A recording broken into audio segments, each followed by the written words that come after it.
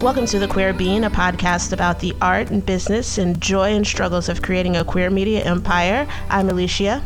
And I'm Christina, and each episode we're going to dive into the process of creating awesome content for awesome queers.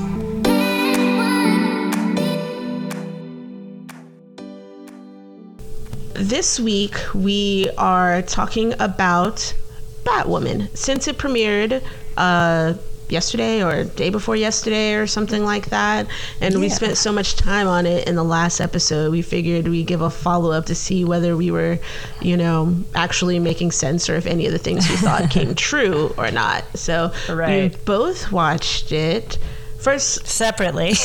We both watched it separately. Okay, give me a grade. Oh, we're starting with grades? We'll just start with a grade. What's your grade on a regular A to F scale? Pluses and minuses are fine.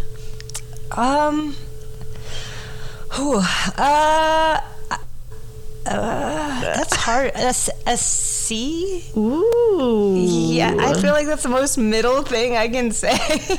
I mean, I was gonna give it a B minus. Well, so a little higher. That's good. I'm surprised that I'm higher, actually, because this is where you learn how judgmental I am. Because I thought I was being. I have a lot of notes. Same. I have a lot of notes about this, but I tend to feel badly if I give something a bad grade, but I know they're trying. Yeah. So that's probably why I gave it a B minus and not the C minus that my heart wants to give it, because I feel like they're putting their best effort. No, I don't know. I have a lot of complicated feelings about it. Same. Hence the C. I felt like the C made sense because it's so soon. It's too early to tell. It's a pilot, and pilots are tricky. Yeah, they really are. First of all, spoiler alert. We will not be withholding anything. If you have not watched this episode and you are spoiler sensitive, turn back now. Yeah, Turn back now. That is your one and only warning. Okay? Yes. So what did you think?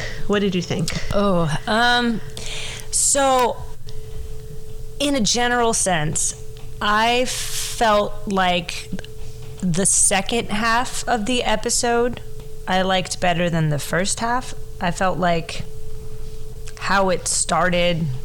Okay, I was trying to really keep an open mind too, because since I already had certain feelings going in, as discussed in the prior episode, I was like, okay, let's just wipe the slate clean, just watch it objectively. But I don't know how objective I was. Personally, it's a pilot, so I know they have to kind of introduce a lot of the story very quickly. I have to just say that in general, by the way, as a note to everyone making everything, film, the universe. Yeah. Flashback scenes. Oh, I hate them. Trailing okay, like the distorted camera, like let's make everything trail because there's a flashback, and I guess there's like some emotion in there of like, this is a childhood flashback, so we're gonna make it look muddled and weird, and I hate it. I just hate it because first of all, it automatically looks dated. It looks like an effect that was like wildly used in the 90s, and I'm like, why are we still doing this? Yeah. There are other ways. If you really have to show a flashback, can you just show it like a normal footage in some way? Like, I don't want to see these trailed things that are going on. It's just distracting, and it just drives me crazy. And then the inconsistency too, I'm sure it was for storytelling, but the childhood flashbacks were weird, and then the flashbacks between Batwoman and her love interest from the military, they were just... Military question mark? Right. The academy. Yeah, exactly. I was like, what was that again? Yeah. They were golden and beautiful, and I'm sure it was like to symbolize the warmth that was once there, yada, yada. I don't know. It was all over the place, these flashbacks. Also, I just don't really know that they helped. Like, I don't, there was a lot of heart missing for me in this pilot in general. Well, I mean, like, I understand that there's, it's Batwoman. There's action and fighting sequences. You know what? Let's do a recap real quick. Okay. Just in case anybody who's listening hasn't seen it, but they don't care about spoilers. Yeah. So, previously on Batwoman. That was pretty good. All right. I've been practicing my whole life. So Batwoman, who is played by Ruby Rose, which we'll get into that. Batwoman, it starts the episode with she's not Batwoman yet, and she's kind of in, I don't know, what was that, Antarctica? Like, where was she? By way of Canada, yes. Right, yes. She was in a tundra doing some kind of what was clearly like a training exercise under the guise of danger. Yeah. She's like underneath the water, under like ice, and she has like handcuffs around her feet, and she's like trying to get out of them, and then she's trying to break out of the hole in the ice that suddenly gets covered by what could be an assailant or like, her trainer or whatever's going on, and she breaks through the ice after having a flashback of her sister and her mom dying in a car accident that Batman was supposed to save them but didn't save them doing. Right. Yeah. And now she's inspired to live. Right, because of that moment. Because of death. She needed that flashback in that moment. Yeah. To be like, I was thinking about giving up right now, but actually... But that's right. My mom and sister are dead, which I would think would be like, let me die. I would think she would have... But also it's a training exercise. Right. So you're not actually in danger. Go ahead, continue. Right. And so, yes. So then she breaks through the ice. She goes into like a little hut, and of course, enter her guru guy who's, oh my god, the amount of things I have to say about that choice. Her ambiguously Asian guru. Who says, what was the line? He said something where he removes certain words and he's just like, but try it, you did, or something. He spoke Yoda style of like that ambiguous kind of thing, and I'm like, no, don't do this. You didn't try hard enough. Something. He definitely got rid of like transition words, like someone I guess would do in a show where they're like, he doesn't know English well. Like, he's super wise though. Right, yeah. As evidenced by his long hair and cloak. Yeah, long white hair, grayish white, and a cloak, and then no ability to speak English properly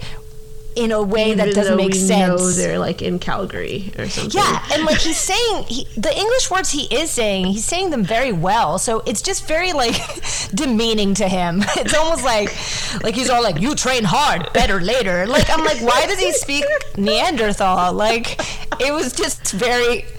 It was a choice. A choice was made. And and so he told her basically that he covered the hole so that she could break through and find a way, yada, yada. Okay, then we cut to Gotham, and Gotham is like in distress because Batman's been missing for 3 years. Ghosted. Yeah, he ghosted. Yeah. And then there's like some kind of big gala type gathering thing, as there usually is. Yeah. And it's being like the security team taking care of it now that there's no Batman and all that. But also the police. Yes. Which was weird. Yeah. Are they working together, the police and the private security? Yeah, that was weird. We should tag back to that. Yes. And they were called, what is it, Crows? Crow.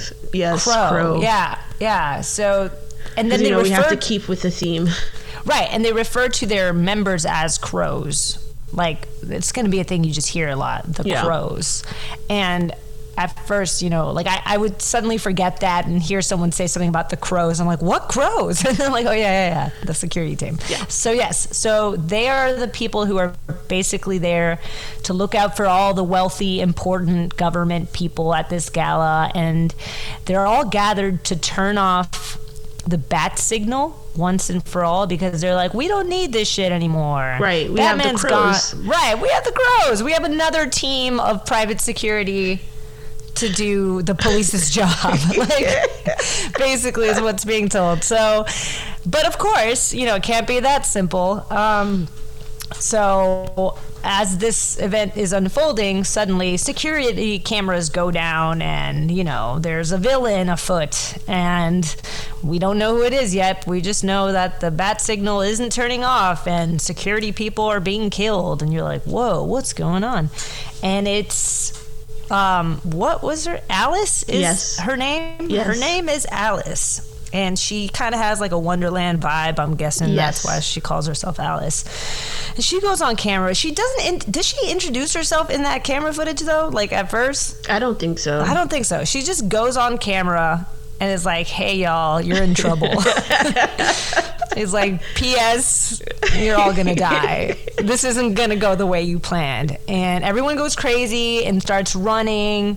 But the person they're really after is a specific Crow agent. Yes. Who is the previous love interest or the girlfriend of Ruby Rose. When she was in the academy. The academy, yes. And she gets kidnapped, basically. And then somehow Ruby Rose's, I'm sorry, I know she has a character name, Kate. Kate?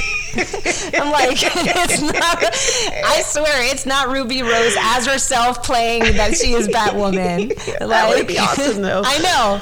That would be something else. So Kate is the character's name. Kate's stepsister? Yes. Yeah, see, the fact that I'm recalling all this is pretty impressive great. to me. Yeah. She gets a hold of a phone and she calls Kate to let her know that her ex-girlfriend just got kidnapped. And whatever. Sophie. Is that her name? Yeah. Wait, that sounds, maybe. It might not Let's be. go with Sophie. But let's do that. That sounds Sophie. like it was, that's it. Sophie got kidnapped. Watch and that of course, not even be her name and we go this whole episode calling her Sophie. Let's just leap of faith. Yes. And of course, Kate answers the phone in Antarctica or whatever through this like walkie-talkie long phone that her guru hands her and is like, "Hey, here you are. Someone's calling you who talk a lot." Like he says something like, "Girl who talk a lot." I'm like, why? Because you keep talking like a caveman. It's really fucked up. I think that's why they left it ambiguous. They're like, we don't want to offend any specific race, so let's just not say where they are and who he is. Make him a little ethnically ambiguous, right? And then have him talk like a Neanderthal. But he hands Ruby Rose a phone and she finds out her ex-girlfriend has been kidnapped, so of course she goes rushing back to Gotham, storms into Crow Industries, and that is run by her father, by the way. That's an important fact. Her dad runs the security firm, and she's like, "Hey, Sophie's been taken. What the fuck? I need a help." And of course, like all white, right? Like all white daddies, he's like, "No, you can't." What? He's like all white daddies. I mean, they've got some kind of subtext of like, she feels like her dad doesn't want her, and he's clearly just like overprotective and kind of just being.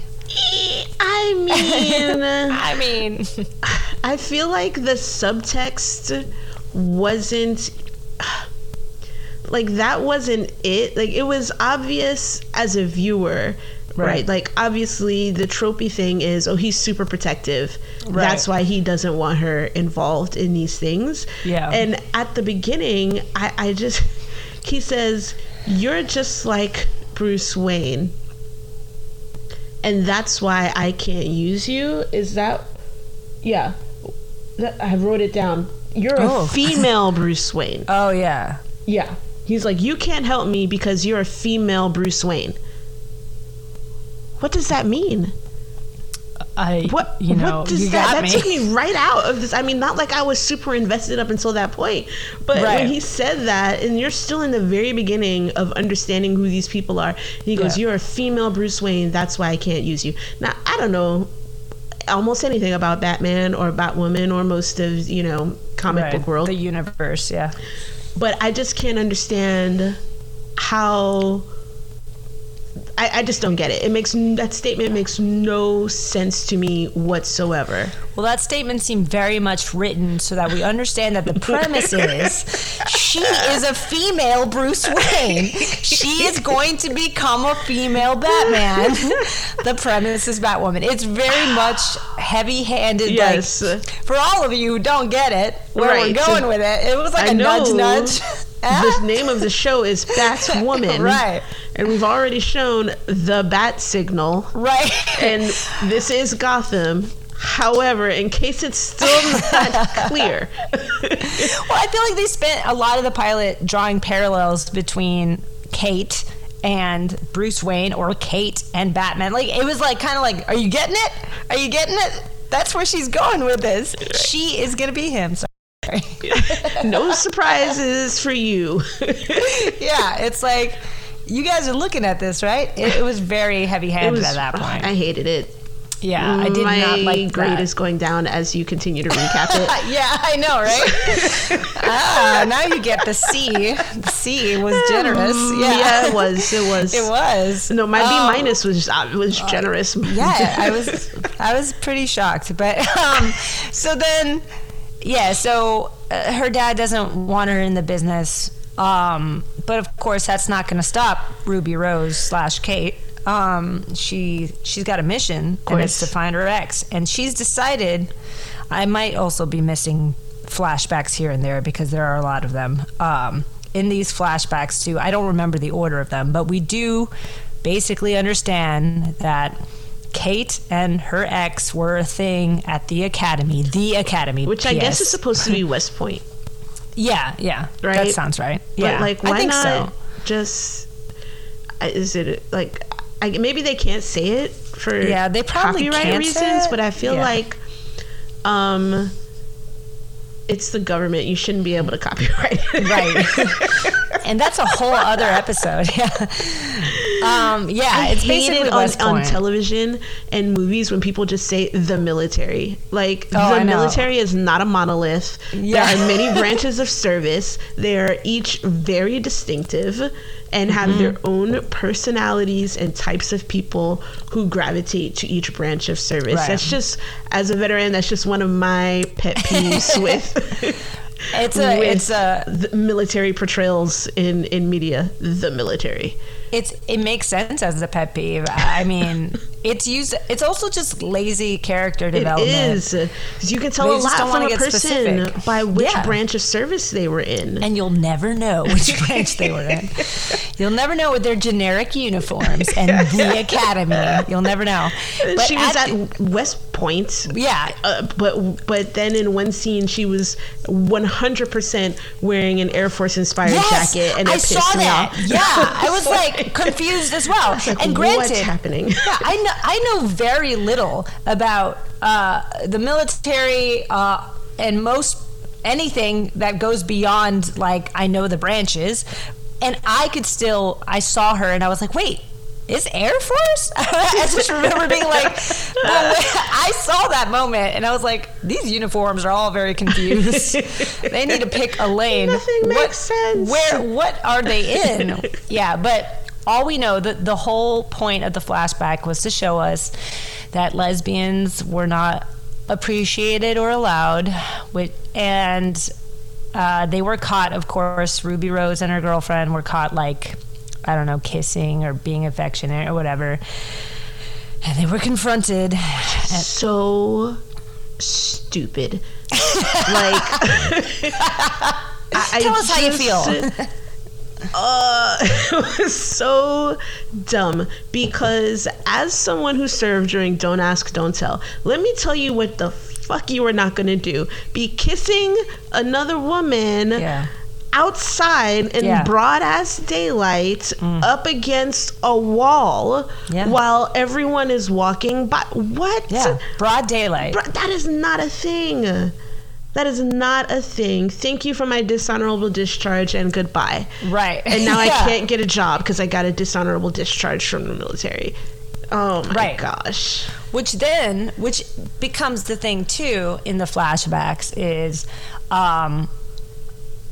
after they're confronted about it, I guess Kate's character was like, fuck this academy, let's just like leave to Europe or something. She said, let's go travel. Let's the privilege, by the way. Right. The white privilege in that moment was I don't need this. astonishing. She's like, fuck this place. And she's telling her girlfriend, like, fuck it all. Like, come on, let's go travel As the world, she baby. leans against her bike. Yeah, exactly. And her girlfriend, or ex-girlfriend now, is like, no, I can't do that. Like, I can't just Like, go. I kind of need this. Like, job. like, I have a whole, and she's very much like, you might not need this, but I do. Like, this is the career I want, and I can't just kind of like, it was very like thinly veiled, like, all right, you're rich, girl. And you clearly can go around doing whatever you want, so you can say that this is about the rules, but honestly, we have different lives. And of course, Ruby Rose is offended by all this, and she's like, they don't want you, and like, you know, how, like, why would you stay for that? You're making the biggest mistake of your life, leaving me, and I know you love me. And they have a moment, and her girlfriend's like, I don't love you, actually. Deuces. And honestly, what I have to say about that moment is I would have told Ruby Rose the same thing. I'm sorry, I felt nothing. I felt dead inside in that moment. I was yearning for like a real, I wanted to feel something. I wanted these flashbacks to have a purpose, so I wanted to feel their emotional connection. I wanted to feel like the hurt, the pain. Well, how could you? How could you? They gave you all of the backstory in the first episode. Like, in the first episode, why? in There's 2-second no bits. reason for that. They could have developed that over time. Talk about structure. We'll talk about structure after the recap is done. Right. And so, which I'm enjoying very much. Thank you. Yeah, because these flashbacks too, as Alicia is pointing out, there were a lot of them all at once, but they were very brief anytime that they were happening too. So it was like repetitive. Yeah, and it was like 3 sentences of the most important moment in this relationship.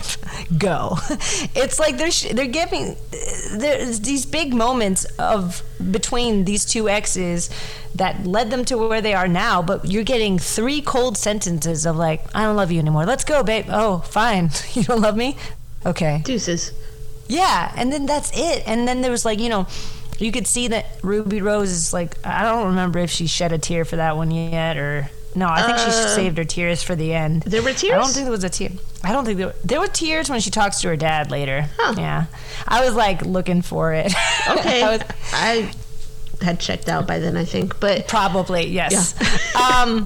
Yeah. I was looking for emotion so hard. I really wanted it, but it wasn't coming to me. And so that flashback is done, and then it's back to, you know, present day Kate. She's breaking into. By the way, there's a continuous voiceover this entire. Oh my God! time. Yeah, I don't know how I didn't mention that. The narration, which drives me insane. But I've been doing a lot of sighing so far this episode. I apologize. It's just I have to express my feelings voiceover. that way. I hate flashbacks. I hate voiceovers. Same. I don't hate voiceovers. If they're used properly. If they're used properly. Voiceover is very, very difficult to do correctly. And a lot of shows and movies use them because they can't write. You're right. It's lazy. It's lazy. Right? It's lazy. A cover. It's a cover for actually doing the work. Right. Yeah. It's such a lazy. I was watching this episode, and I watched it with Melissa, and I was telling her, I'm like, fucking voiceover. Like, seriously? I'm like, they don't. It's, of course it's easier to, instead of having to put all of this background story and what's going on into like real scenes and real dialogue and real interactions and letting you feel things through other subtext. Instead, it's like, hi, let me tell you what this story's about. My name is Kate Kane. Yeah. This happened, then that. Now what you're watching while I fight is me telling you why I'm fighting. Like, it was so heavy. Batman is my cousin. Right. Yeah. And it's just like, So basically, Ruby Rose, her dialogue, the amount of times that she spoke in the actual pilot were probably like maybe all of 20 lines. And then the rest was just voiceover, because it's a lot of her like on the motorcycle, then walking up to the building, climbing the building. Yeah, looking stoic again, then looking stoic. Stoic line said, then back to the so I came squinty here eyes. because a lot of squinty eyes. The choices. But yeah, so she breaks into, well, she decides that she's going to break into Wayne Enterprises because Bruce Wayne, her dear cousin, who she trusts a lot, as the monotone voiceover tells us, she is like, oh, he has cameras at Wayne Enterprises that can see all over the city. So she breaks into this building to try to get to these cameras, and of course she runs into a character whose name is Luke. Is he? I didn't even know he had a name. Yep, he said Luke at some point. I remember because I was Luke, like, who randomly knows that Bruce Wayne is Batman. Yeah. Just a random 23-year-old security guard. Yep. Who's horrible at his job. The entire episode, it's like, what are you doing in here? Oh, don't touch that. Oh, you touched it. Okay. Oh, don't go in there. Oh, I'll see you. I'm going to take the stairs. I'll be there in a second. Like, what the fuck, dude? Also, who is still paying you? Why are you there? Bruce Wayne's password is Alfred. Yeah. For his security system. Right. The world's greatest detective. Yeah. His password is basically password. Right. Yeah. And it was really weird. Yeah. So Ruby Rose, of course, knows the password because she knows Bruce Wayne, and it's a whole thing. But at this point, I'm even getting ahead of myself. She breaks into Bruce Wayne's things, but she doesn't know he's Batman yet. She just goes into like his camera room or wherever she was to look at footage that shows who beat up her ex-girlfriend and kidnapped her. And it's just a bunch of masked men and, of course, animal masks or like rabbit masks. I don't know. It's probably an Alice in Wonderland thing in there somewhere. And they're beating up her ex, and they put her in a van. So she takes that tape on a USB. She leaves Luke locked up or handcuffed to something, and he's just like, oh, bother. Like, he really... it's... The stakes are not high at all for Luke. Like, he complains a lot about like, I'm gonna get fired, but it's very like almost sitcom-y. Like, he does not seem concerned at all. Not at all. At all. It was not hard at all. Holding the greatest secret in and in again, Gotham. Right. He's unbothered. Yeah, he was just there, like also just waiting for people to arrive. He's going to be her sidekick. Right, I'm assuming, As usual. And so then Kate goes over to Crow Industries to tell her daddy that she found something important. It's going to be great. And dad's going to be proud of me because I figured it out. And they're watching the footage, and she's like, I know where they took her. They took her to an orphanage because for some reason she knows the motto of an orphanage. Because and her apparently twin sister... Right. We haven't even gotten to that yet. Spoiler to the spoiler. They were twins when they were children. Like, basically identical. But now there's like... they're very different, and there's an age gap, clearly. It's very interesting. Yep. Because they used to go to the orphanage to scare themselves. Oh, right. With a Ouija board. That was mentioned. Ouija board, yes. Did not pay attention and to that throwaway how line. She knew... because there was like that whatever writing on the paddle. She's like, oh, stop it, what does that say? Because she's the one, not all the security professionals right there looking at it. Right. She's the one who several notices. steps away. It's like, wait, freeze, go back, enhance, which is not a thing. And I still hate it every time I see it on television. I'm like, that is not a thing. You don't know. You don't know what they do in like high security.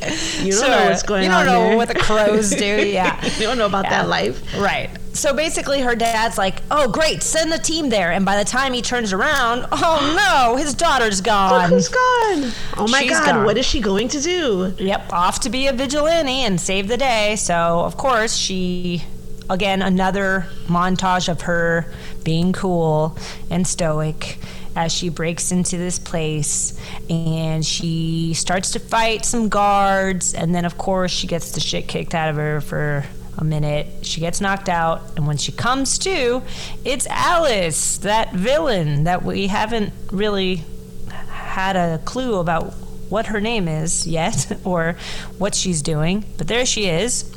And she's like, she gives Kate this speech that was like, I should have known they were sisters because it was like really weirdly pointed. Yeah, so at your this point, dad, right? Yeah, the whole like, so here's a villain, right, who captures this person that should be random to them, but right. she's like, this is personal. This is against your dad, and guess what? He never loved you. Right, like he loves her, right? More but than also, so ex-girlfriend, possibly named Sophie, left West Point and found her way back to Gotham. Like, yeah. So I don't even know back. Did they know each other before Gotham? Yeah. Why would she go to the place where I'm assuming she knew Ruby Rose / Batwoman / Kate Kane is from? Right.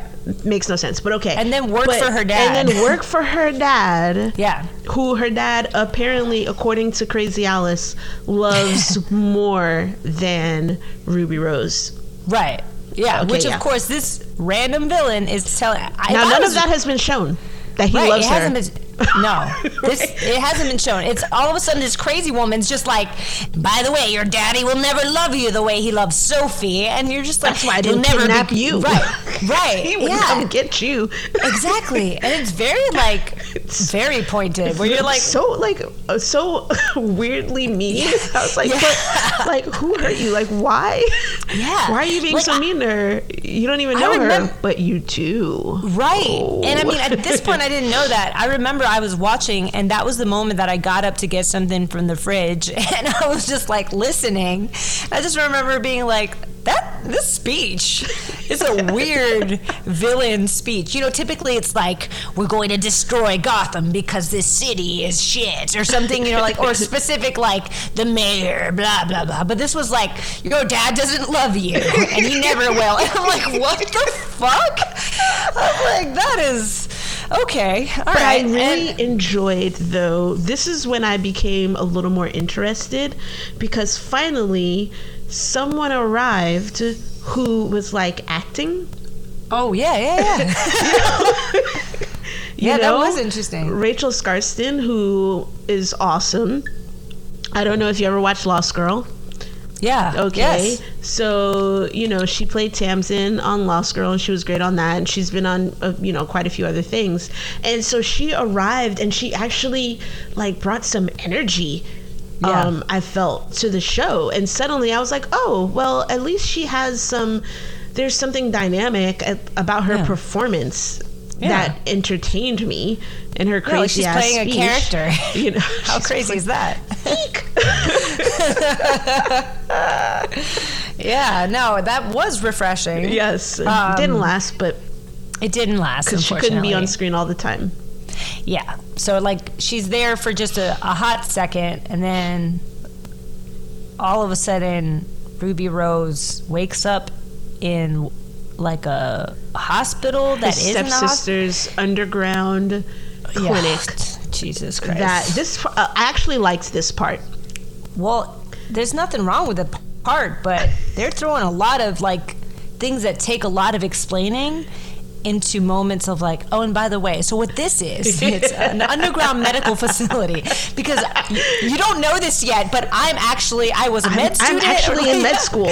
Right. BT dubs. Never mentioned at any other point. Right. It would have been helpful, because she's there in a conversation earlier with Ruby Rose, and it's nothing is mentioned about her being in med school, and all of a sudden it's this surprise, and so it's a lot to explain in 2 seconds. Well, I feel like here's what I enjoyed about that moment is that I feel like they were trying to subvert maybe where you think that character was going to go based on how they introduced her. That she was just sort of like a vapid Instagram influencer type of person. And they're like, gotcha, she's actually a medical student and secretly caring for people who cannot afford medical attention. And I'm like, shit, I would watch that show actually. Yeah, that's the show I want to watch. That is exactly what I felt. Like, the thing is, like, they take these golden moments and then they condense them to really small moments and then leave it. Right. And you're like, wait, tell me more. Right. How does this work? I would like to watch that. And then Ruby, you can tell that Ruby Rose and that character, they don't actually, or at least Ruby Rose doesn't have warm feelings toward her stepsister. Yeah, she doesn't. We don't know why, but it could be just a lack of warm feelings. It could be that. Sorry. Because her stepsister is the one who I think found a box of pictures or something. I forgot that detail. Right? So she found a box that let her know that Ruby and Sophie had a thing back at the academy, because I guess that's not public knowledge. And then that's why she called Ruby. And so she does this really nice thing for her stepsister, and Ruby Rose is very much of the feelings that she is able to give off. It's one of disdain. So it doesn't really make sense to me why Ruby Rose doesn't like care about her stepsister, or like why she acts like her stepsister is a burden or somebody she doesn't like, or I don't get it.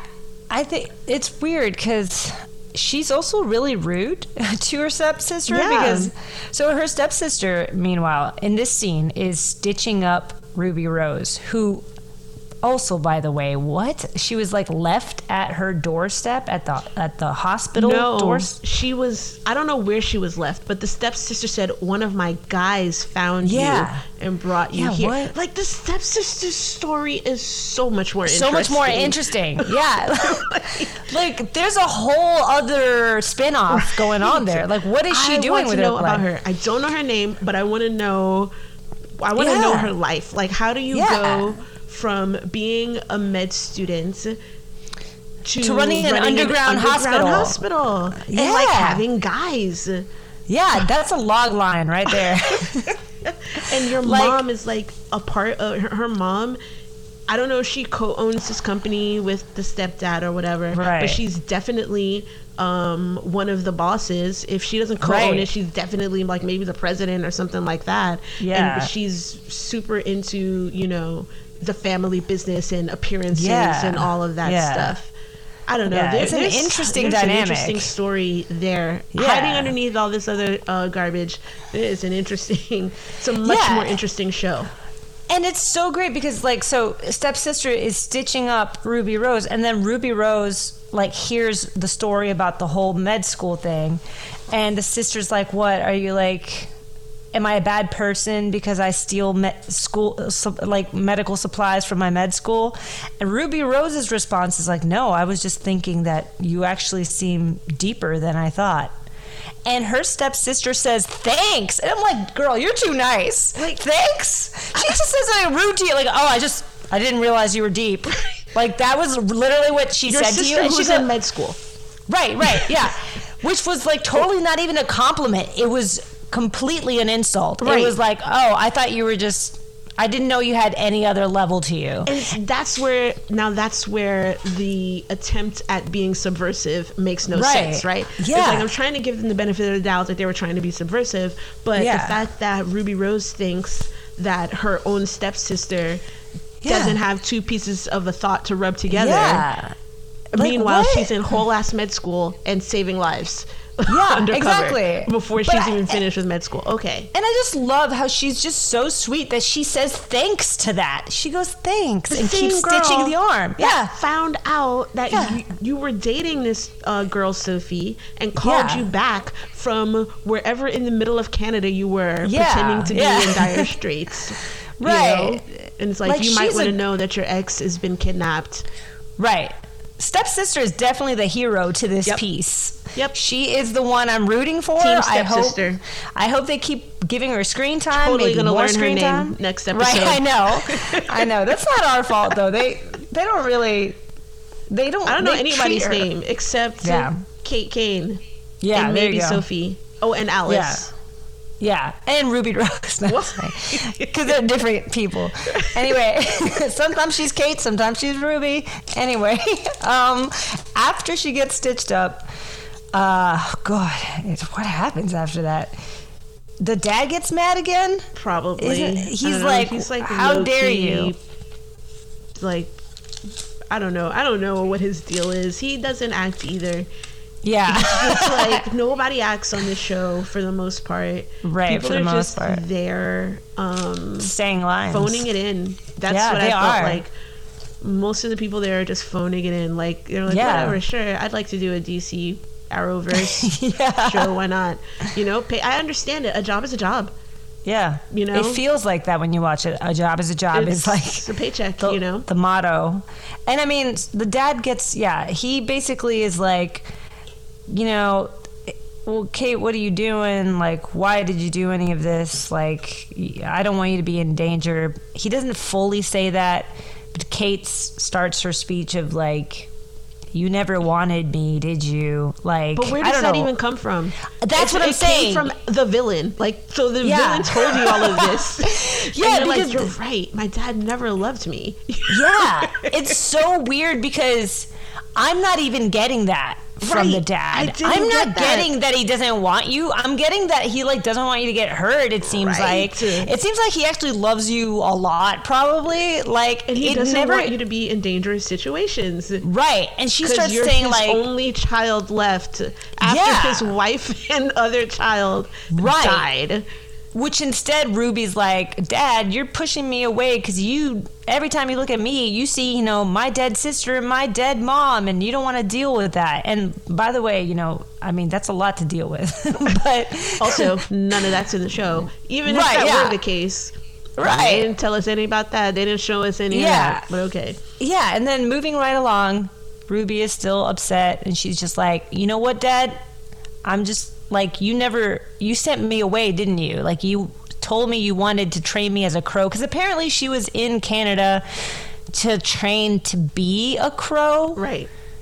But like, she's figuring out that her dad really didn't want her at all because Alice. And then, and to which, by the way, also got her into the academy. Yeah. And the dad doesn't really say much in response to any of this. He just kind of alludes to the fact that after she got kicked out of the academy, he understood and he was there for her. And like, so like, Dad's not really saying anything negative for us to like get on the train of hating him. I support you. They threw you out because you were gay. I don't care about that shit. I love you. I don't care that you're gay. You're my kid. You want to be a part of this? I'm going to send you off to get training so you can be a part of this. And she's like, you don't love me. I know. Yeah, Alice said. Right. Yeah. It was really weird to watch because I wanted to feel something for Kate Kane's like struggle, but I couldn't see a struggle, so it was really weird. So then Kate Kane just like runs away again, and somehow she ends up back at Wayne Industries. I don't even remember what motivated her to go back inside. I don't know either. Yeah, maybe she was just saying a bat signal or something. I don't know. She was saying though she found Luke again, which is the horrible executive assistant, I'm guessing, of Batman or Bruce security Wayne. Guard. Right, yeah. She found him again and she's like, you got to try to reach Bruce. Like, he'll come back for me or something. She says some kind of line. She looks around Bruce's office and she notices that there's something out of place on his bookshelf. And she's like, he always used to keep it to the right. It's Martha's Pearls. Right. Martha's Pearls. And Did then, you see Batman versus Superman? Quick sidebar. I think I was on a plane. But you did watch it? I think I watched parts of it. I can't tell you. Do you remember the part where Batman and Superman became friends because their moms both named Martha? Oh, right. I do remember that twist. Might be the worst scene in the history of cinema, perhaps. Continue. But that's what, yes. Oh my God, I do remember that. Martha? What the fuck? Why do you know that name? My mom's name is Martha too. Like, who did come up with that? Jesus Christ. How could I have forgotten that? That is amazing. That movie was trash. Such trash, yes. Such trash. And And yeah, so Martha's pearls have been moved on the bookshelf. Surprise, surprise, it's the way that you get into the Batcave. Like, there's a trigger mechanism. Trick pearls. That's all it is. Trick pearls, and you get into an elevator that could have fit Luke in there too, but whatever. That's either the worst security guard in the history of guards. He watches her go in and he's like, "You can't know what's in there." And then she says, of course, "I have a thing about rules." Locks it. He goes to find the emergency stairwell that I guess can get him there too. Like, how many ways are there into the Batcave? Because he did not take the elevator. I'm like, flaw in the structure, but whatever. So she goes down to the scene that I hate the most, to be honest, because you go into this goddamn fucking Batcave, right? And these bats start flying. These lovely CGI bats, and then, for some reason, the director told Ruby Rose, like, so just spin too. Twirl around and look at the bats. Just keep twirling and looking at the bats flying everywhere. So Ruby Rose is just spinning. She's just spinning and looking at the bats. And I'm like, why would anybody do that? Like, it goes on for way too long. It's not like one moment where you're like, whoa, and you look at the cave. One 360 is enough. One 360 and you're like, wow, it's huge. No. She's just doing like one turn. I literally looked away during this part. She was just looking, and then the fucking bats. Yeah, the bats were like swirling too. I'm like, so is she spinning because the bats are spinning? Is she okay? Does Kate Kane have like some issues we don't know about? 'Cause she was seriously just twirling over and over again. And the twirling also seemed so, you could tell, like, you know, the bats weren't there, and Ruby Rose was probably like, okay, do I keep doing, what am I looking at? What point is it? Oh, so the bats are where? And they're probably like shining like little like pointer lights, like, here, there's a bat there, now look over there. And like, cause she was clearly like phoning in that twirl so much, like she probably didn't want to do it. The director's like, no, we need the twirl. So she kept doing it. That lasts forever. Then finally, when she stops spinning, she can finally realize that the fucking bat suit was there the whole time, being lit, just sitting there, which it took her the 5 minutes of spinning to realize. It's like she ends the spinning. She's already done it multiple times. You would have seen the bat suit like at least 8 times by now. But finally she stops turning. She's like, oh, holy shit. Bruce Wayne is Batman? Yeah. And she's like, Batman this whole time because he let my mom and sister die. Yes, which Batman also has a shame board. It's kind of like, imagine the opposite of a vision board, where the things that troubled you, that you feel really guilty about, you post them with like drawings, pictures, anything you can. So he has a shame board feel like about. That makes sense for Batman, though. He is the Dark Knight. Like, I feel like that's on brand. He is, and I'm sure there's going to be groups starting shame boards now, like on Pinterest and shit, because here he goes, like she discovers his shame board and realizes that he has felt a burden of guilt for the fact that Kate Kane's sister and mom died and he wasn't able to save them. And enter Luke. Like, Luke's down there now. Again, emergency stairwell. I don't know how the fuck he got down there. He's like, oh man, I'm gonna get fired. Like, honestly, he's still like showing her around too, so he doesn't really care. He like comes up behind the shame board and he's like, yeah, he beat himself up about that for years, trying to figure out what went wrong. How does Luke is 12 years old. Yeah. How does Luke know? No. I'm guessing it's just because of the shame board. He probably put 2 and 2 together. Because the shame board literally has like notes. The way it's probably it makes it seem like he's been there with Batman. Yeah. As Batman agonized over it for all of these years. Oh, I know. Or it made it seem like he killed Batman. Because I'm like, where's Batman? Why does he know all this? Like, this is something suspicious with Luke. We got to find out what that relationship is. But yeah, he's filling Kate in. Kate has a 2-second emotional discovery of like, from hatred to suddenly overwhelming amount of love for Bruce.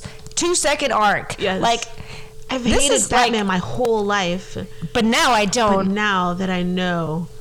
Right, that he cared about it. Intentionally kill my sister. Right, yeah.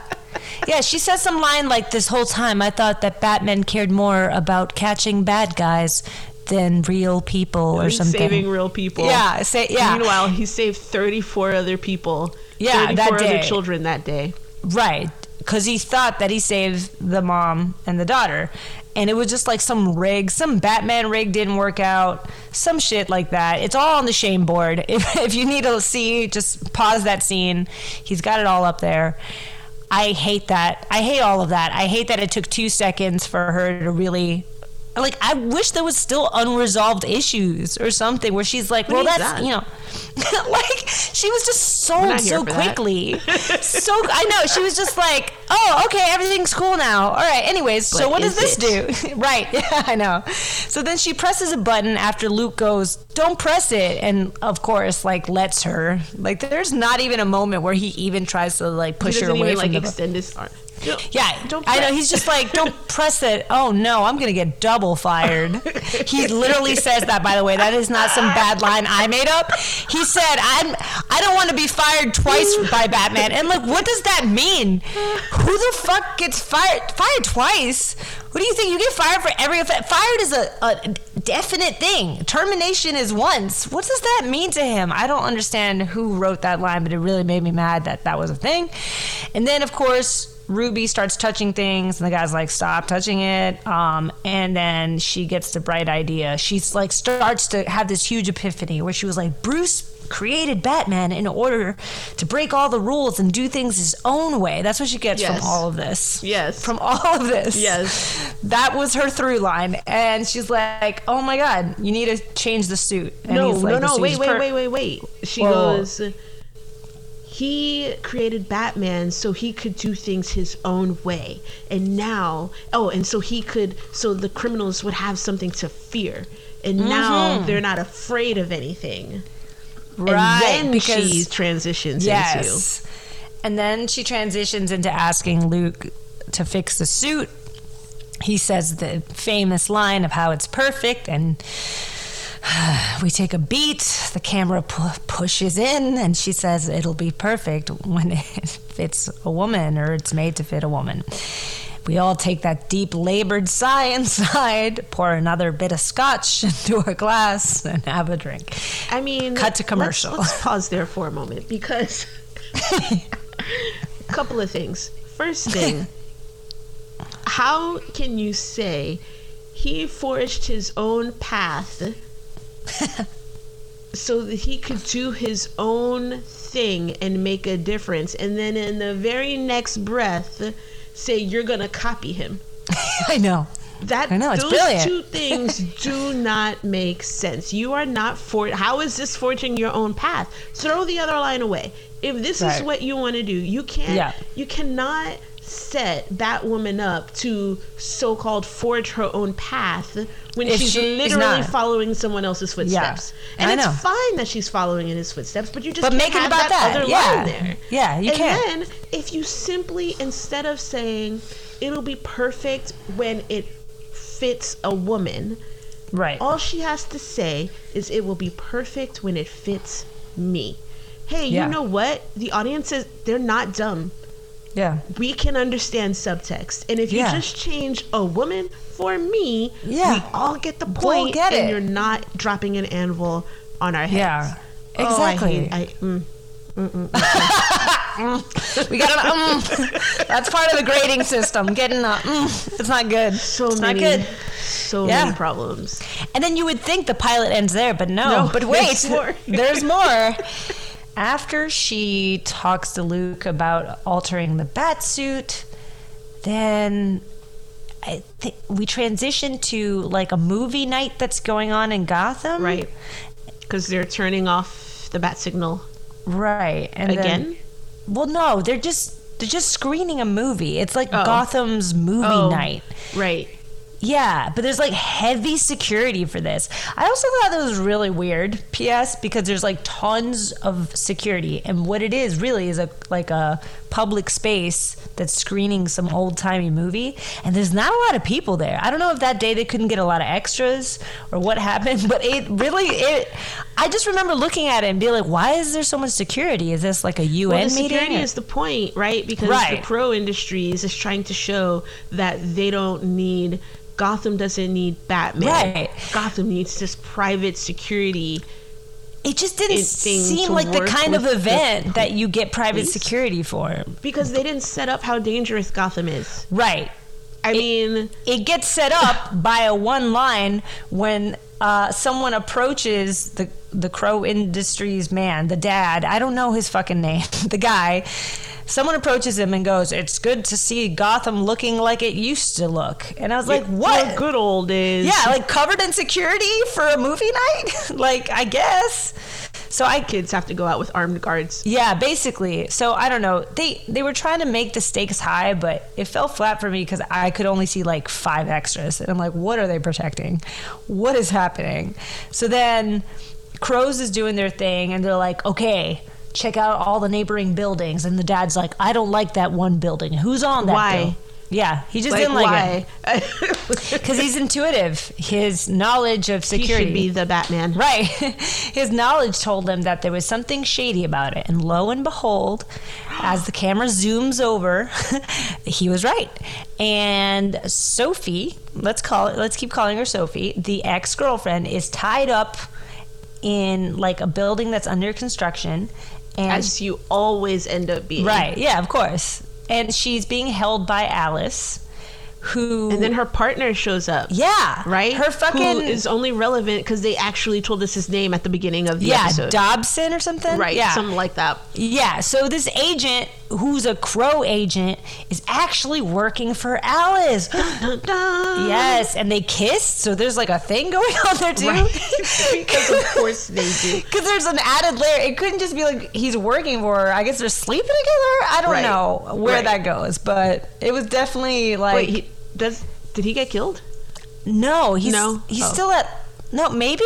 Why don't I remember? It was kind of all over. I don't know. It was like a jumble. Yeah, it was a jumble. And so, no, I don't think he got killed, actually, no. Because he was still at large at the end. But yeah, no. So he kisses Alice. He goes away. And Alice is all like, hell yeah, this shit's about to get lit. All of a sudden, Agent Dobson returns to the scene. All of a sudden, in like one of the big Crow Industries trucks, he leaves the truck. Everyone thinks everything's okay, but then Crow Industries daddy guy gets a call on his cell. Guess who it is? It's Alice. Alice is like, what up? I'm gonna make shit crazy for you. You think it's safe, but you have no idea. By the way, check the truck that just pulled up because it's got shit in it. And then all of a sudden he looks in it and guess what? There's a bomb. Of course. Right. Of course there's a bomb. Why wouldn't there be a bomb? Also, why wouldn't he immediately ask himself, where's Agent Dobson who just drove this bomb truck here? Doesn't do it. But whatever. He's on the phone with her. He's like, no, there's children here. Like, that's going to make a villain not want to do it? Because she totally didn't know there would be children. Right. At family movie night. Yeah, exactly. And then, like, she's like, well, you know what? Guess what? Nobody has to die. Which I'm like, oh, okay. Interesting twist. And she's like, it's going to be fine. But up here, we got Sophie, that girl you love. Your real daughter. Yeah, your real daughter. More than your actual daughters. Yeah. And she is standing all of a sudden on like a plank. Like she's walking the plank off a building. Yeah. She's like right on the edge, which by the way, props, because the core strength that Sophie has to stay on that plank and not just lose balance on her own and fall to her death is pretty amazing. That's all I kept thinking of because the show gave me time to think of that. I was just thinking, like, she's standing there on the edge of that plank all on her own. Like, I would have been dead. Yeah, I would have been dead. That's it. And so all of a sudden, Crow Daddy is really, as I'm going to call him, Crow Daddy. He's like, holy shit, no, not my real daughter. No, he's really upset because he's like, wait, but I have not to really. He's like, yeah. He's like, it's written. I'm sure the script said he was really upset. Yeah, he's just more like, oh shit, there's a choice now. Oh my god, a Sophie's choice. Sorry. Hey, get out. Podcast is over. Thank you, everyone. It's been great. No, so he's got to figure out whether he's going to let families and children die or whether Sophie's going to die. But he doesn't get a chance to figure it out because It's not his show. It's not called it's Crow not- Daddy. Yeah. Crow Daddy's probably a show out there somewhere on some kind of site. Don't want to know what kind of site, but it's out there. Anyway, all of a sudden, all of Alice's guards are being pulled away by like the little hook thing Batman used. God, I'm horrible. Yeah, a weapon. People are disappearing. Because she's learned how to use all of Batman's equipment. Oh yeah, all his gadgets. 10 minutes. Yeah, 10 minutes. Maybe less. Maybe Yeah, in the probably moment. less. Yeah, she's just During intuitive. the commercial break. Yeah. And so all of a sudden, Alice is like, whoa, what the fuck is going on? And then she sees this like bat person land, and she's like, I thought you were dead. And it's like, clearly she has no skills of observation to realize that Batman was huge and jacked in like a man body, and Ruby Rose is a very petite woman. Like, Right. she's not even like a buff woman. Like, she is very thin and slender. And here comes the silhouette of a slender woman. And she's like, I thought you were dead. Like, there are other questions that I would ask, like, Batman, what did you go away for? Like, you've obviously come back with a different perspective on like, we need to talk. Like, a lot has happened in the character development of Bruce Wayne. So, but no, she's just like, I thought you were dead. Kate starts kicking Alice's ass. They're fighting. And then in the struggle for the bomb, gets thrown off the edge. And then Sophie starts to fall to her death, but of course Kate jumps after Sophie and grabs her and then free falls. Yes. Because she knew that the Bat Cape could do this, would protect her in a free fall. Even though it's not like the cape was extended or anything, she just wrapped it around them. Yeah, she just wrapped it around them. And then the amazing part was the fact that they landed in a bed. Yes. Right in a bed. Really dirty mattress. Yes. Yeah. They landed right on it. Like, what are the odds of that? Just a random dirty mattress, right? And then there's a moment between Kate. Everyone hates this moment. Melissa during this moment was like, okay. Like that. This is so uncomfortable. Nobody wants this. There's this horrible moment where just like they're laying on this bed. Meanwhile, Sophie doesn't know it's Kate. She doesn't know who the fuck it is. She's just like, it's Batman. It's a huge mystery. Right, like, right. With Ruby Rose's pouty lips and her dainty jaw.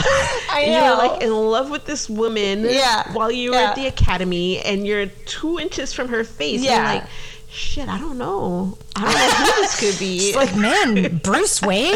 Yeah, no. She goes, you're not him. Yeah. No shit, Sherlock. Yeah, she says that. And then, well, and of course it's like, she says that after Ruby Rose like touches Sophie's lips and kind of just like lingers on them, and I'm like, whoa, uninvited consent. Like, I'm just thinking, like, nobody told you this was okay. This is weird. Like, if it was if it was a man doing it, we would all feel really weird in that moment too. But here's Ruby Rose doing it, and we're just like, she does it for too long.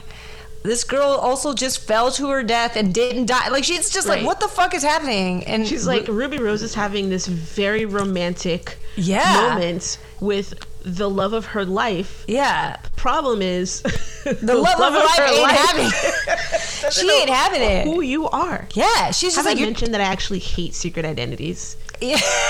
You have not. I really hate secret identities. Like, they because they're always so obvious too. So stupid. Yeah, it's so dumb. Just let people know. There's no like if my brother was suddenly a superhero and he walked up to me, saved my life one day, and I'd be like, shit, who was that guy? Come on. You know. I know. You know people. And I mean, clearly, like, Kate is touching Sophie's lips. Like, also, just like, straight up. That's really invasive, by the way. Hand on mouth, like. Yes. I don't know where those hands have been. Like, there's very problematic. Yes. Yes, it was very inappropriate.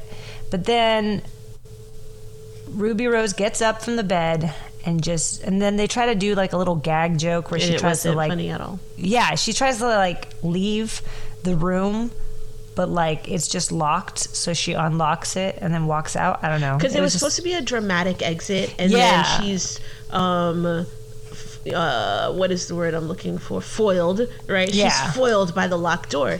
Except, even if the door wasn't locked, it would not have been any type of exciting exit at all. She would have just been walking out of a door, which would have been really lame. Yeah. So I just don't get it. I don't know what the purpose was of that entire. Did they? I mean, that's what we've been talking about all night. That's the question. I mean, I guess they did. It's just, sometimes your try isn't good enough. You missed the mark. Yeah, they missed. Someone should have told you. It. They definitely and then missed it. The best part is that it's not over yet, because then after this, we go back to Crow Industries, who is now like giving a speech about like we're looking for Alice, and they have her picture, and Agent Dobson, because he betrayed us too. We're all looking for him. We have Sophie back. Everybody, yay, we have Sophie back. Nobody really cares. Yeah. Everyone's like, yeah, great. And then someone who was so important. I know. And yeah, he they were loves like her more than his own child. Yeah. He didn't seem to really care. He didn't seem to really go one way or another. They were just like briefing her real quickly. They're like, hey, Sophie, hey, welcome back. Anyway, Batman seems to be back. It's like her face is all right. I know, it's jacked up. They're like, anyways, and then they're like, and so it seems like Batman is back. That's a thing, and that's what they really care about. And then Sophie has a moment. She has a moment where she was like, it wasn't like. I don't even remember what she tries to struggle to say. She either says, because they're like Batman, and she goes, woman. I think that's what she says. She says something. She goes, man. It was man. She goes, man, where it's clear that she knows that it wasn't a man. Thank God she has that deductive reasoning that hasn't been seen before. Right. Yeah. And then she looks up to the meeting's over. She looks up, and in this other level that's encased in glass, Ruby Rose was watching the meeting from afar, and then she like walks away. So Sophie goes to check out what Ruby's doing. Up here. Oh yeah. So then Ruby's at like some vending machine, and Sophie's like, don't try the coffee, it sucks. And then they're having a moment of like, hi, whatever. Heard you came. Yeah. And then comes a dude. In comes some random white agent dude. The most white breadiest, boring, most basic white guy you could ever find under a rock. Like, where did they find this guy? Oh my God. They found him. The worst. And they put him in there, and he comes in out of nowhere, and he's like, oh my God, I was worried sick because, just call me the overprotective husband. And he kisses, and he kisses Sophie. And of course, there's a husband. And of course, he's that guy. How refreshing had it been if it had been a wife? Right, I know. That would have been great. But of course. Asking for too much, I guess. Yeah. They're like, we gave you a lesbian, so. Right. Deal with it. Gave you Ruby Rose, goddammit. Yeah. Yeah. So, of course, white guy who also is saying he's worried but doesn't seem worried. Nobody really seems like the stakes were that high. It's like he's just still my wife was totally kidnapped by a terrorist. And I got here as soon as I can, but now I'm back and everything's great. I know, and everybody's back at work. And and he's like, call me the overprotected husband. Like, how is that overprotective and not just human? You should be worried. You should be more worried. Your wife was kidnapped. And nearly fell to her death. Fell to her death. And was only saved because TV, not because of any actual thought process that went into how you save people. Right. And of course, Kate is crushed. She's like, oh, husband. Oh, I hate this twist. And I say twist with lightly. Lightly. I hate this twist it too. so Well, much. it's been used so much. I just over and over again and over and over. From the basic point of introducing a third person who can be a foil to the relationship, the one true love between Ruby Rose and Sophie. Okay, so it's just so cliche that Sophie has somebody else. Like, we don't need that. We've seen that 100 million times. Like, why does she need to have somebody else? She can just be doing her own thing and being good by her damn self, living her life and trying to achieve her goals or whatever. And here comes Ruby Rose waltzing back into her life, and maybe they had something there. So you've set this thing up where they were together in the academy, and she nearly gets kicked out for being gay and makes the choice to stay. Right? That is an interesting story. Right? Now we are past Don't Ask, Don't Tell. She's not even in the military anymore. Okay, maybe she's okay. Obviously, she's bisexual at the very least. Right. Does she have to be bisexual? And I'm not. I don't want to say like, no bisexual characters or anything like that. I know. It's not even about that. It's just like there's something here about the choices. I want to investigate the choices that she has made for her life without there being somebody else involved. Third person That's involved. Clearly not even a character. He's wallpaper. He's nothing. Yeah. You can tell by the actor they cast. Yeah. They just wanted someone to add conflict. Off the street. Yeah. That's what it looked like. They just picked some random dude up off the street to, no disrespect to this guy. I'm sorry, guy. I know. But it's like they just put some random off the street and be like, hey, go stand next to her and like play the fake pretend you're worried husband or whatever, just because according to TV lore we have to have you here. I thought they already have so much conflict and things rooting against them anyway. It's not like Ruby Rose would have walked in and they would have started dating right away just because she's single. Like, I feel like, why did they have they need that third thing. I could just be, I love you. Right. I said, come away with me. Yeah. Fuck the academy. Come with me. I'm gonna take you on my rich yacht and we're gonna live the life and whatever. And you were like, actually, I don't love you, but what you actually meant was, I'm a black woman in this world, you're a rich white heiress. You can go do that. I have to work for the things that I have, and I'm not willing to leave this opportunity to go be in love with you. I am choosing me over you. That's enough. That's a lot of conflict right there. That is. Take your time and mine that conflict right there. When you have two women who loved each other, obviously they loved one another. But the way the world was at that time and the choices that they made, they couldn't be together. Didn't mean that they didn't care for one another. So what happens when you have two people who care for one another but had to make different choices to align with their own integrity? Right. That's interesting to me. That's interesting. Yeah.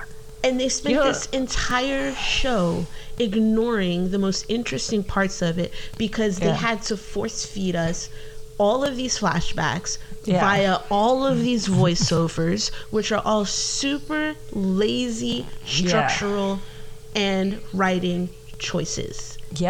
Like, that's all that they were doing. Okay, her mom and her sister died. Do we have to know that in the first episode? Sure, you can tell us that in the first episode. Do we have to go back to it 7 times in the first episode? No, we don't. No. Do I have to know that she was off in the Canadian wilds training for whatever reason that doesn't make sense because her daddy told her, her crow daddy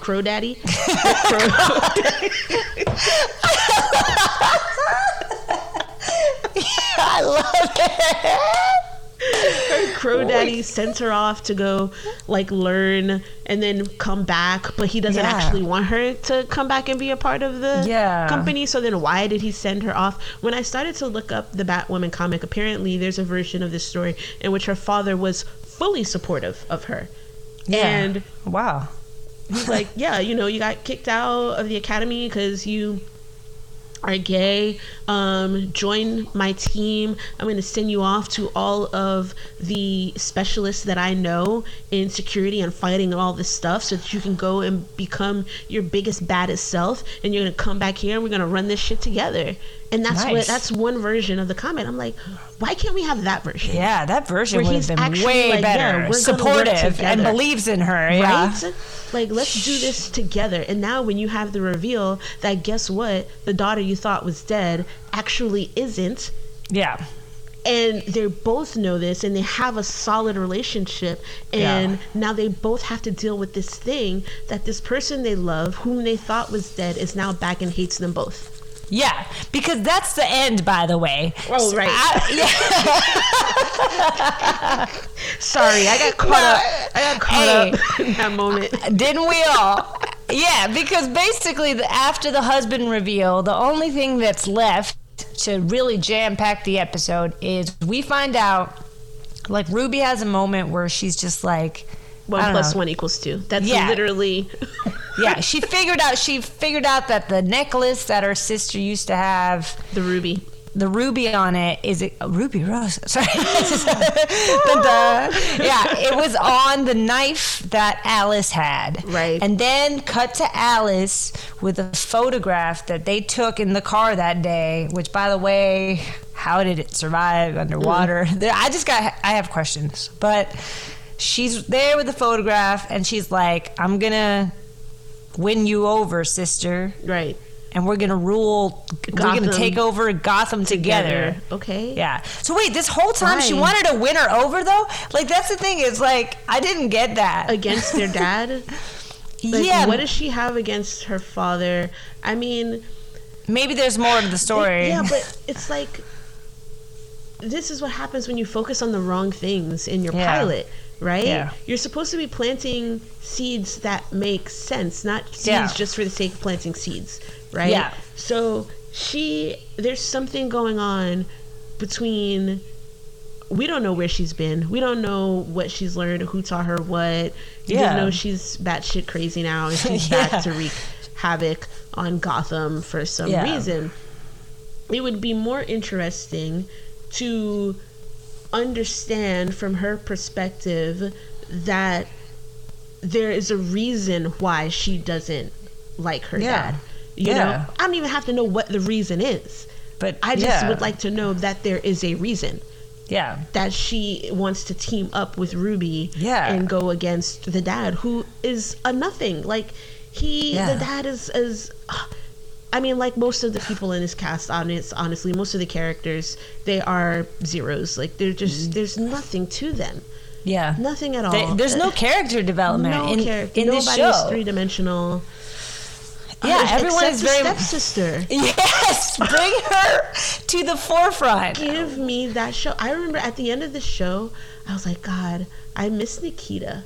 Did you ever watch Nikita? Yeah. I love all versions of Nikita, La Femme Nikita and the CW reboot Nikita. And as I was watching this, I was like, how would this be with Maggie Q as Batwoman? It'd be so much more interesting. But also, how would it be with that caliber of, like, writers and everything writing this show, who don't take your audience's intelligence for granted. You do not need to spoon feed your audience. I know. They're not dumb. We've all been watching television for 100 years. We can pick up on the clues. Yeah. So treat your audience with respect, and that's what I really, I don't know why I said B- at the beginning, because just trying to be nice. Yes, but we gotta be real too, you know. This was. I mean, really we're not bad, trying guys. to be mean for mean's sake. Like, we're just being honest. Like, I didn't describing enjoy it. I didn't enjoy it at all. I thought it felt really long while I was watching it. Yeah. And then I was like, wait, all shows are this length. Right. But I still felt like it was... Actually, now with Netflix, some shows are longer. Yeah. So it wasn't that. It was just... It was just hard to watch. Yeah. the line again, the writing and then paired with the acting. It could get better. Yes, but the problem for me, and I'm sorry if this is just wrong to say, but I kept trying to picture how would the show be with a different Batwoman.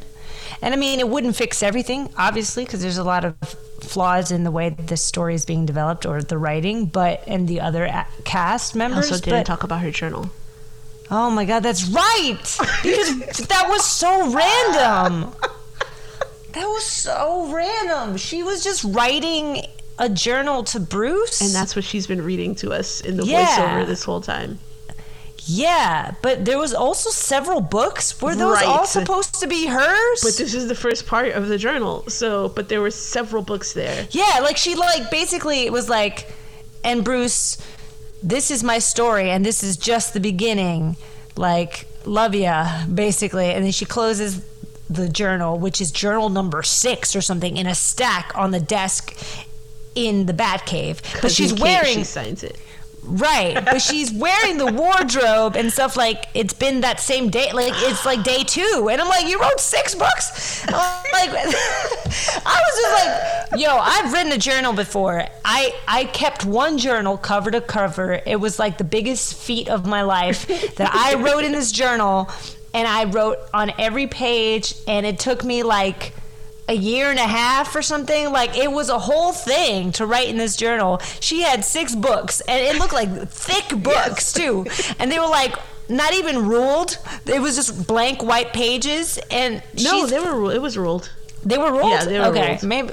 Okay, well, they were ruled, but she's writing in these books, and she's supposedly giving us the impression that from the day she found the Batcave, which in the timeline was like a day ago or something, from that day, at first I was confused, actually, in the beginning. I thought that was a jump to the voiceover started. Yeah. I thought we were going way back. Yeah. But we weren't. Same. We were only going like 10 minutes back. Yeah. We were like, we were in present. Like, this is just a teaser. It was just, it didn't make sense. The flashbacks, when the flashbacks started and how far back it went versus how her voiceover was structured. The timing and the pacing, just none of it really made sense story-wise. Yeah, like that, it threw me that she was writing, because I was like, wait, she's barely been in the Batcave. Like, she just did that one mission, came back to finish book 6 of her journal, puts it away. A lot of decisions over this day and a half. Yeah, I'm like, how did you write so much? I was like, is this the future now? But it wasn't the future. Nope. Like, so I'm like, wait, how are there 6 books? It just really was getting to me. And wait, there's evidence even. Oh my God, yes, there's evidence that this wasn't the future, because after she wrote in her journal is when she has the epiphany, thinking to herself while looking at pictures about the necklace and the ruby. And she goes back to the construction scene where the knife was left. And that knife, I mean, it was still there because this fight just happened a day before. And the police don't clear crime scenes in Gotham. They don't. They just let them be. I mean, they already need to be supplemented by private security, I guess. So yeah, like that knife. It would be a much interesting story if they actually dug into this idea of private security. Yeah, if they dug into what's going on in Gotham too. What's going on in Gotham? Yeah, we always know Gotham is like a shithole, and villains are drawn to it for whatever reason. Batman is gone, so now the villains are the criminals are out of control, crazy. Yeah. The police cannot handle it. Here comes this private security firm. I would be interested in a story that deals with what it actually means to have a private security firm. Yeah. Handling the security for your city, which is the city's job, not the police's job. Yeah, right? It's crazy. What's that conflict? Are they secretly evil? Yeah. What's their whole thing? And even if they're not evil, usually corporations like that, it would be very interesting if they really are interested in doing good work, but sometimes your intent to do good work that's not always how it ends up. And what are the complications? What are the ethical complications involved with? I mean, I'm asking too much for a CW show. I know that. I know. But still, though, there's interesting concepts. Yes, that are littered throughout this episode. Right. but they're not really being used the right way. They're just being kind of... There's hope. Okay. There's hope. And I'm going to tell you why there's hope. Because do you watch any of the other Arrowverse shows? Not religiously. I've seen episodes here and there, but go on. So I watched the first few episodes of Arrow, and they were not very good. And Stephen Amell, who plays Arrow, was not very good. And I was really put off by his acting because I was like, is he the Terminator? Like, that's what his acting was for me. Very, like, Terminator, machine-like. Machine-like. I didn't understand the choices. And then the show itself was just okay. I feel like, and I've gone back, I mean, like I said, I watched the first few episodes and then I stopped, and then they brought on Sarah Lance, whom I love, in season 2, and she's a bisexual badass. And when I found out she was coming back, of course, I started watching it again. And I think the show got really good. It got really good. I'd say in like season 2, season 3, it got really good. And his acting has improved greatly over the course of that show. Yeah. It really has. So there's hope in that regard. And then when you switch over to a show like Legends of Tomorrow, which is actually my favorite Arrowverse show, the first season of that was horrendous. Full on horrendous. It wasn't the actor's fault. I will say that. It was the writing. It was horrendous. I couldn't watch it. As much as I love the character of Sarah Lance and the actor who plays her, I couldn't do it. Bailed on it. I heard they got better. I came back in season 2. I started with an episode that I thought I would like. It's one of my favorite shows on television, and it brings me so much joy. And I think it's probably the best show out of the entire Arrowverse, hands down, for me.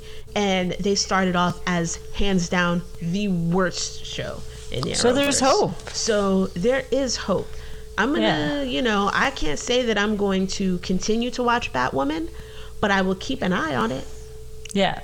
And if I hear that it gets better, I will be more than willing to jump back in. I'm gonna give it 2 more episodes. Yeah, same. Just because it's gay. Yeah. If it weren't gay, I would be out right now. Yeah. Honestly. Same. Same. They're gonna get 2 more out of me. I want to know more about the sister. Yeah. I'm gonna start a petition, maybe like a change.org petition or something. Yeah, she's great. Her character's interesting. I want to see more of that. I want to feel something. Meredith Grey. I just want to feel something when I watch this show.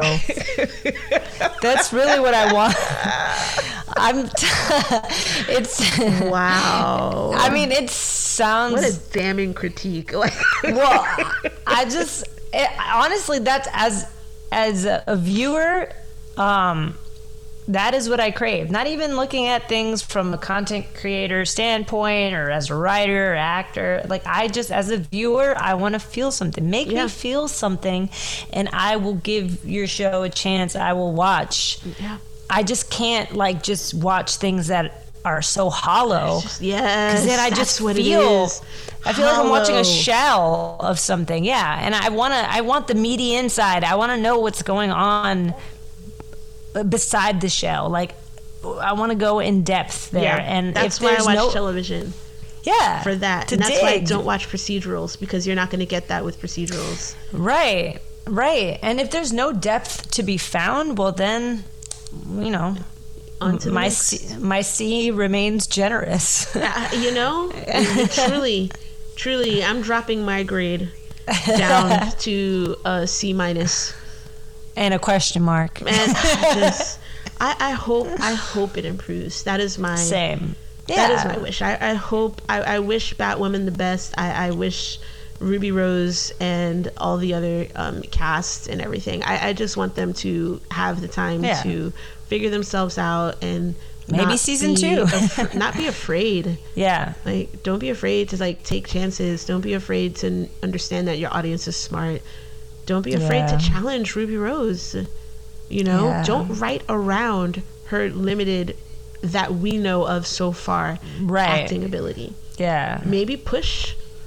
Yeah. See what comes out. Yeah.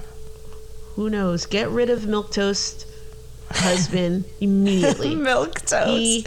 Immediately. Stop scouting at Banana Republic. No, That wasn't even Banana Republic. That's like Gap.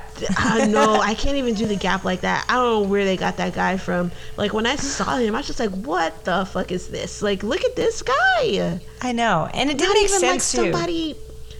This is how it, like, you're telegraphing that he doesn't matter. That's Yeah. what really bothered me Yeah. as well. It was like, he clearly doesn't matter. Yeah. I could tell by who you cast that this guy does not matter. So Oh, yeah. what is the point? He's Why just are a you gonna try to- device. He's Yeah. just a device. Yeah. Exactly. Again, I felt nothing. And neither did his wife. Oh, God. She felt like even less. She was like, I don't know, between a stranger touching my lips and this. She's like, what is going on? I hope she's actually bisexual and it's not just Right. I'm running away from Right, being I'm gay. afraid, yeah. It's 2019. I don't want that I know. story. I'm scared of that. I'm scared that they made him be such like an obvious Beard. Yeah, an obvious beard. That's what it is, because that would be gross. I don't want to see that. What if they got married in the military? Oh, at the academy. At the academy, they got married. Oh God! You know, like right after Ruby got kicked out. I mean, listen. When I was in basic training in the Air Force, I knew quite a few people who got married immediately after basic training. Immediately. Wow. I don't know what happens. Why? I don't know what the straight life is like. I don't know what's going on with them. I just know Well, maybe that they were like, I love you. We have to get married so that we can stay together. That's usually what it was. They got married so they could date, essentially, because they didn't want to be separated on opposite sides of the world. Oh, that makes sense. Well, So- maybe that's what these two did. No, he's her beard. Yeah, he definitely reads as a beard, and that's disappointing. Yeah. As a, like, honestly, as someone who identifies as bisexual, like, I don't like that either. We're just making it worse. Yes. Just let her be bisexual. Right. For real bisexual. Yeah, or don't do it at all. Or don't do it. Like, let's not do this beard situation. Yeah, because that's what gets confusing then, too, for people who aren't gay who are watching. They're like, oh, that's what every woman is doing. They just have beards. Right. Or it's like, some kind of game or something. And it's just making it worse, guys. So CW, do better. And in the next episode of The Queer Bean, we'll talk about how Christina's bisexuality intersects with Oil, the web series, Out in Love. Yes. See how I brought it You back brought it back there? together. And the I love discovery it. and all of that. Yes. If you want to watch a show that really takes it seriously, if you want to feel something, self-discovery, right, and figuring your shit out, and all that juiciness, you're gonna love Oil. You're gonna love Out in Love. It's gonna be your jam. And I promise you'll feel something. Yes. Listen, I've read the pilot many times. I've written it many times. I promise you're going to love it. And you're going to be like, ooh, my heart, my feels, they got me. So on that note, Christina, where can the people find you? I cannot believe we just talked about Batwoman for this damn long. I know. we by the way, before we started, we were like, do you think we can talk for more than like 30 minutes about Batwoman? And we're like, I don't know. Let's just roll with it. Let's just see what happens. And here we are. Here we are. So, Christina, where can they find you? You can find me at Christina Pupo, and that's Christina with a K, and Pupo is Pupo. And you can find that anywhere you're looking, Twitter, Insta, wherever you go. All that jazz. And you can find me at Elisha the Great, ELISHIA, and that's anywhere you want to look. That's also the name of the website and where this podcast lives. And today I'm going to give a special shout out to the Out in Love Instagram. Hey, guess what? Hey. It exists. Why don't you follow us there? Show us your love. We'll actually post some things there, maybe eventually. By that she means very soon. like immediately tomorrow. We're going to post some things there. Follow us there. Follow the pod wherever you listen to pods. Leave a review. All that jazz. We'll love you forever if you do. Thanks for listening, guys. Bye. Bye.